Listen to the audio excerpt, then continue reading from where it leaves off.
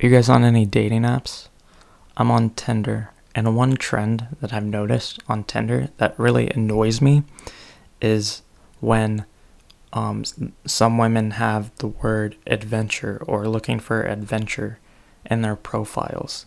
That gets me to automatically swipe left. But sometimes I kind of want to swipe right and then ask them what they consider an adventure. I just want to be like, hey Megan, what do you think an adventure is? Because going to Trader Joe's and helping you pick out a specific brand of coconut oil, or choosing from the millions of chips at Trader Joe's is not an adventure. Look, the coconut oil is the same exact stuff. There's no different flavor of coconut oil. It's all the same. And the chips, just pick one. You could always pick the other one next time you go to Trader Joe's. You want to know what an adventure is, Megan?